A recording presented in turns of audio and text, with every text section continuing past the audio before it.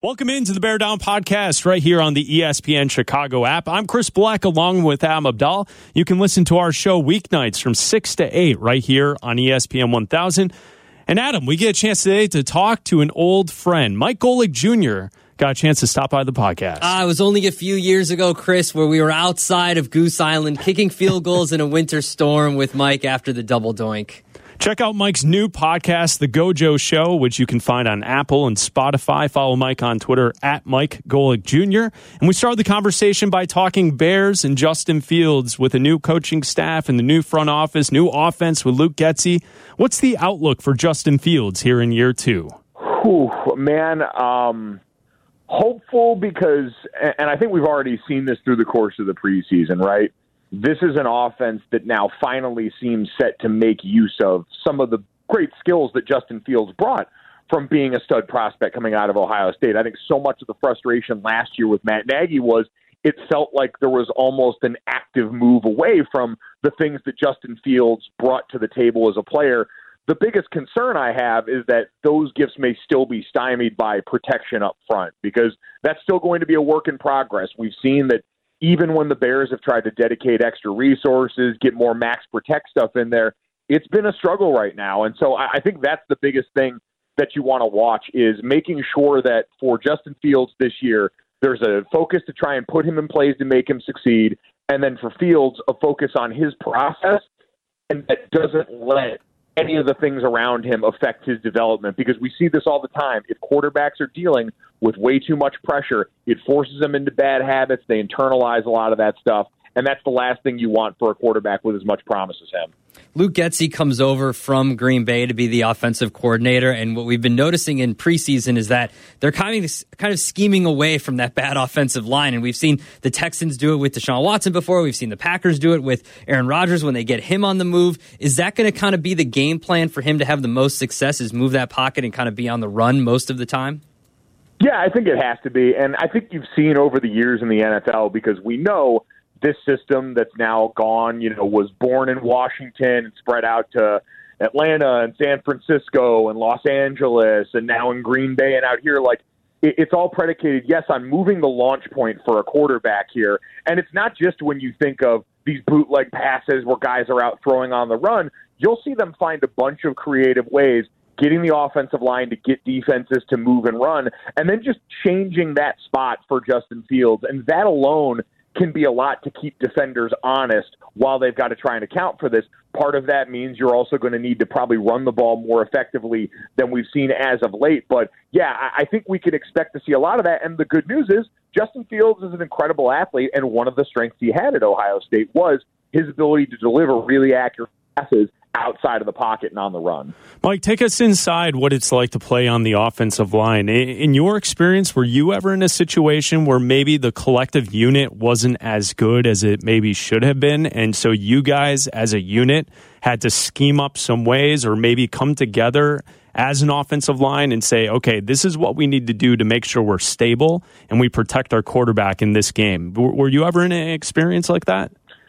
Yeah, I mean, and listen, I was an offensive lineman that even when I was on better groups, I was certainly the lesser talented offensive lineman, or one that had to kind of at times admit my flaws and know when to ask for help. And that's kind of just getting to know your group, right? Is an offensive line, even if maybe you're a little bit below the standard, if you've got 5 guys that have a decent amount of time to stay healthy and be on the field together, you can develop enough chemistry and understand, all right, these are the areas that have been hurting us. Let's make sure we account more help for that spot.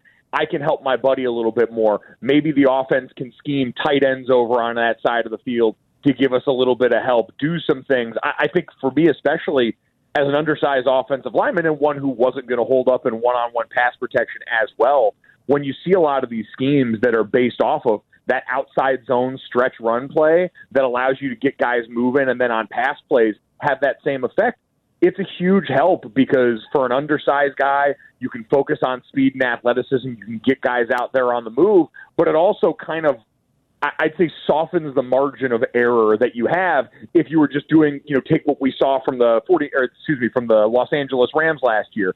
A lot of drop back passing. They had a good offensive line they could count on, a quarterback they thought could handle it.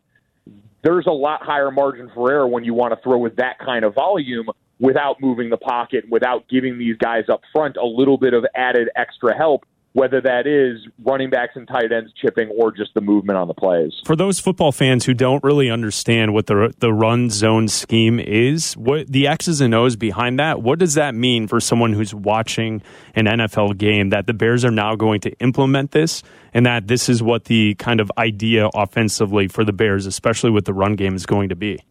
Yeah, so I think the whole idea is you can generally attack defenses two ways, right? You can go right at them, or you can try and move them from side to side. And this offense is about using the width of the field, right? It's saying, our offensive line, we think we've got guys that can be athletic. We think that we have running backs that have good vision and can make plays. And so we just want to get our guys turning and running as fast as they can. Because for the defense, then, all of a sudden now, they've not only got to react fast and try and get out there physically, but they've also got to be ready to put the brakes on. And that's the advantage for us as an offense, right? If we want to go fast and stretch out the picture a little bit, we know where things are supposed to go. The defense is trying to figure that out on a bit of a delay after the snap. And so I think athletically it gives you an advantage there. I think if you've got younger, lighter guys, it's an easier system to pick up. There's a bunch of nuances in it, but at the end of the day, it's just about, all right, especially in today's NFL where everyone's so focused on the pass, maybe we can spread you out even more and create some easy rushing lanes by going a little more side to side than directly downhill at a defense. Tevin Jenkins comes in last year, didn't play a lot because of his back injury, and then he's holding out, not really holding out, but is upset with the Bears the first few weeks of camp, and then he comes back and they're moving him to right guard now, and it looks like he's going to be starting at right guard. What's that transition like, and how long can it take a player to acclimate to that position? Yeah, it's really just getting used to timing and space, because when you think about the world of tackle where he came from, there's a lot more of both. You're usually dealing with wider rushers. You're usually dealing with having a whole open side outside of you where that part of the defense is. And so everything's just going to happen a little bit quicker for Tevin Jenkins. And kind of knowing his game and what it was predicated on when he was coming out of Oklahoma State, this is a guy where, physicality, attitude, violence were all the things that were associated with him. And so it provided that he's got the rest of that stuff handled and there's no more anxiousness between him and the team off the field, or at the very least, it just gets buried by football season. I think this could be a good move for him. The difficulty with guys making the move from tackle into guard is always some guys on the edge aren't necessarily built to be as physically dominating a presence as you need in more often than not at guard. And I think Tevin actually could fit pretty well in there. Things will happen a little quicker, but I think based on what we've seen from him as a player going back to college, I think he's actually able to make that change because time and space were always things he wanted to erase. He wanted to get on guys quick and take the fight to them. You get to take the fight to the defense a lot more often playing guard than tackle. We're talking football with Mike Golic Jr. here with Black and Abdallah on ESPN 1000 and the ESPN Chicago app. As we look around the rest of the National Football League, the Bears face off against the 49ers in their opener, and the 49ers are going to start Trey Lance as their quarterback. What do you think about Lance heading into this opportunity now with a team that has Super Bowl expectations? Garoppolo's kind of held them back, but he's also won a lot of football games. How do you think that's going to work with the 49ers? Yeah, it's give and take, right? I've always said Kyle Shanahan's version of the offense we've seen going around the NFL is the universal solvent for a quarterback. You can put most guys back there behind center, and they're going to be able to do pretty darn well because Kyle is a legit weapon as a play caller. He is going to scheme guys butt naked open because that offense between George Kittle, Deebo Samuel, and the like has really versatile pieces. And so they can keep the same guys on the field and throw a ton of different plays at a defense to confuse them. That puts the quarterback in an easy spot most of the time. What the Niners are looking for Trey Lance, and what I think is going to be part of this season, is give and take. He's going to miss a couple of the layups along the way because he's a young player who really doesn't have a lot of football under his belt, even going back to North Dakota State, especially because of what happened in the COVID season.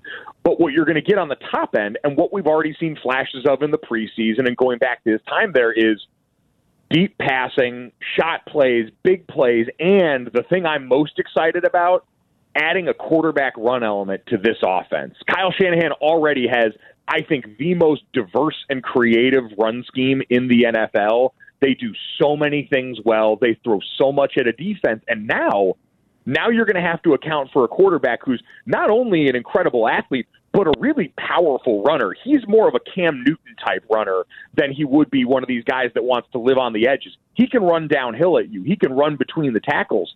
And I think Kyle Shanahan having that ability to create with the quarterback and keep defenses honest that way is going to be a nightmare once he gets really comfortable under center with what their plan is. Are you buying into the hype of the Lions and that they'll actually be? They were competitive last year. They covered a ton of Lions games. Hype. Well, there's Lions hype. They're on Hard Knocks. There's tons of hype. There's always Lions hype. Listen, I bought into it like 2 years ago, and I'm not doing it again. I refuse. I refuse until I see results. Well, that's because you saw the DVOA and you heard Mina Kimes talk up the Lions. That's why. Yeah, that's why I bought into it. And I was like, damn it, Mina, you got me again. What do you think of the Lions this year? I tell you what, I'm buying a little bit of the hype, and to me, it's less like top end hype, and it's more signs of progress. And while we could certainly buy it all into the things that are going on intangibly that we're seeing on Hard Knocks, there's clear buy-in from this team, and there's an identity in Detroit. And all you can ask, I think, as you're starting to build a program is that you find an identity. They're going to be a quarterback away. Jared Goff is a guy, we know who he is at this point, and he's not a guy that's going to elevate you beyond the sum of your parts. He'll be good enough, and they should be a team that I think can float, especially with the way the NFC North looks this year. I think they can be a 500 football team or right around that range. I think along the lines of scrimmage, they've built something pretty darn good. Their offensive line is a group of maulers. They have a really good young group that I think has a chance to grow together into something special. Defensively, what have we seen? A coach build a team in his likeness. Aiden Hutchinson was a perfect culture fit as a pick, and a guy that with his skill set, motor, and production can come in right away and have an impact. They're physical on both lines of scrimmage. I think they're going to get better on the outside with some of the young guys they've drafted, Amon-Ra St. Brown, Jeff Okudah on the outside on defense. And I think once that all starts to come together, they're going to be one of these teams that either is in a position, because they're still not good enough to win a ton of games, to go out in a draft in next year or the year after where we expect some better quarterback prospects than we had this year.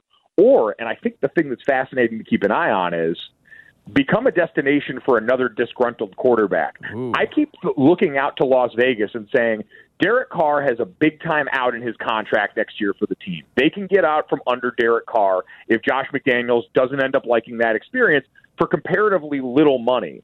And now all of a sudden you've got a guy who on his best day is probably flirting with a top 12 or top 10 quarterback in the league that could potentially be available that I think could put Detroit in a really interesting position. And so that's just one name to kind of signify the idea that based on the way they've built this team up and built this program up, I think they could be one of those spots that ends up a quarterback away in the next couple of years. Yeah, see, because I feel like if you're 500 and you don't have an answer at quarterback, then you're not in a position to draft one of these top-end quarterbacks out of college. But even after the Raiders have done everything to bring in, Carr's best friend and give him all the wide receiver talent, you think he can still come out? And what if they do make a decent run this year?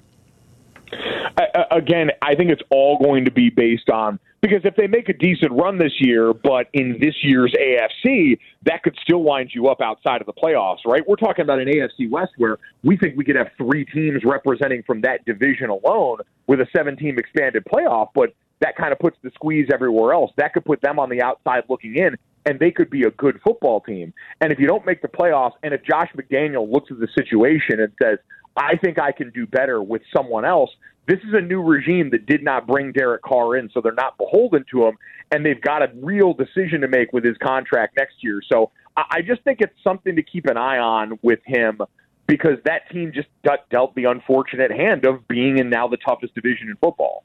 And sticking with the AFC West, with Russell Wilson now with the Denver Broncos, is there an expectation that with some weapons and kind of a team that has the ability to be in the conversation of making the playoffs, that Wilson will get back to that top 5 quarterback level that we kind of are used to talking about with him? Because I feel as if people are kind of sleeping on the talent that is Russ. So I think what we saw over the last couple of years was a good reminder that as much as all of us wanted to let Russ cook, and as much as he is a future Hall of Famer and one of the better quarterbacks we've seen in the last 2 decades or so, I think they really got away by the end from some of the areas that Russ had done really well in. And I think what you're going to see in this system is getting back to a little more of that. You know, what we saw in the last couple of years with Shane Waldron when he took over coming from Los Angeles was just more drop back than we had seen and more drop back that clearly that offense could handle even with the receiving talent there. So I think we're going to get closer to what we had in the old Russ. I think the offensive line and their ability to go out and protect him there is going to be something we need to make sure we monitor, because everything else around there, even with the injury to Tim Patrick, seems set up for that team to have almost immediate success on offense. A team Chris and I have been talking about that a lot of people are high on this year, the Eagles. You know, they surround Jalen Hurts with a bunch of weapons, and people are still kind of skittish on Jalen Hurts as a quarterback. We both liked him coming out of college. What do you think of the progression that Jalen Hurts has made since leaving Alabama? I think it's right on par with the young man that we know Jalen Hurts to be, right? I'll never forget, I got to do MC the dinner the night before the Heisman, the year Joe Burrow won, and Jalen Hurts was there, and all the rest of these guys are standing around in leather jackets or team-issued polos. Jalen Hurts walks in a cream-colored turtleneck with a jacket over the top and looks positively presidential. And when you hear about the work habits and you hear about the leadership ability behind the scenes, it all starts to add up as to why, skill set-wise, he still, to me, tracks as a high-end backup long-term. Because this is a league where ultimately talent tends to win out, especially at that position. And I think over a long period of time, there's going to be limitations to his game that show up. But in the meantime, as you've got an NFC East right now that's in transition, where Washington's trying to figure it out at quarterback all over again, the Giants may be coming to the end of the Daniel Jones experiment there, and the Cowboys may have missed their best window as far as the weapons around Dak Prescott, even if now he's paid. All of a sudden you look up and go, well, Philly, when they're healthy, is built about as well as anybody along the offensive line. They've got Miles Sanders, who's a great running back in the backfield, to go along with Dallas Goedert as kind of the spine of this offense. And then on defense, if they're getting healthier, Brandon Graham is back in fighting form. Now you've added the guys from Georgia in the draft, and you just start to look all over the field and go, all right, now that this team is a bit healthier again, they've got a quarterback that's going to be a bona fide run threat and make that rushing attack really scary. And I think big wide receivers and a team that understands their identity around that. So I'm very high on the Eagles, even if I don't think that Jalen Hurts is the long-term answer at quarterback. You know, it's funny because we are supporters of Jalen Hurts, and I think originally you see him play and you're like, that's probably not a starting quarterback in the league. But then he continues to improve, and it kind of leads to this conversation that, like, guys can develop, right? They can change kind of the narrative. And there also is a narrative around another quarterback, Baltimore's quarterback, Lamar Jackson. I think a lot of people assume he's not going to be a top 5 guy, but he's won an MVP in the past, and now he needs a new contract. If you were running the Ravens, how would you handle that situation? Give him the money. give him the damn money and end this. And, like, I understand, like, a lot of things for front offices changed with the Deshaun Watson deal. I think that being fully guaranteed and knowing if you're another player and another quarterback that's in range, and to be clear, Lamar Jackson has accomplished far more than Deshaun Watson has in this league, full stop. Like, that's the case that he can point to on paper and with the results of that football team. And so if he's saying, yeah, that guy with 24 allegations and civil suits of sexual assault off the field can come in and command guaranteed money across the board, then me, a player that you've loved since I drafted you, that's come in and outperformed my draft status. Remember, they took Hayden Hurst at tight end before him, who no longer plays for that football team. Took him in the first round before Lamar Jackson. I've outperformed. I've gotten us a playoff win. I've won an MVP. So I can understand the price going up makes them uncomfortable, but this may just be the world that we're living in at quarterback. And I think stability there for Lamar Jackson is huge because they've shifted their entire identity as a team around him. The way that they've drafted and developed in that program is with Lamar Jackson and his incredible skill set at that position in mind. And so I don't think you can afford to kind of start to play funny business with this, because then you get into the world of the franchise tag and all these weird things that pop up. And all that is year after year is a conversation hanging over your head, a contract that is less malleable and less helpful to the team, because we see these usually age pretty well for teams that know what they've got at quarterback. And so I wouldn't do the dance much longer. Lamar Jackson is another one of those guys. Put on 10 pounds of solid muscle this offseason. By all accounts, is passing the ball as well as they've seen from him in a Ravens uniform in camp. You did the hard job of retooling a lot of your offensive line around him. And I just don't know why you'd want to mess with that formula right now when you've got a chance in a post-Ben Roethlisberger world and one where, all right, yeah, the Bengals made huge strides last year, but a repeat is no guarantee. You want to take the bull by the horns and get back to the top of this division, and there's only one guy that's going to help you do that. Moving on to college football, I mean, we've had you on in the past. We've talked a lot of college football, and as someone who's an alumnus of Notre Dame, you basically bleed green. You and your family bleed green. What do you think of what Marcus Freeman's doing at Notre Dame?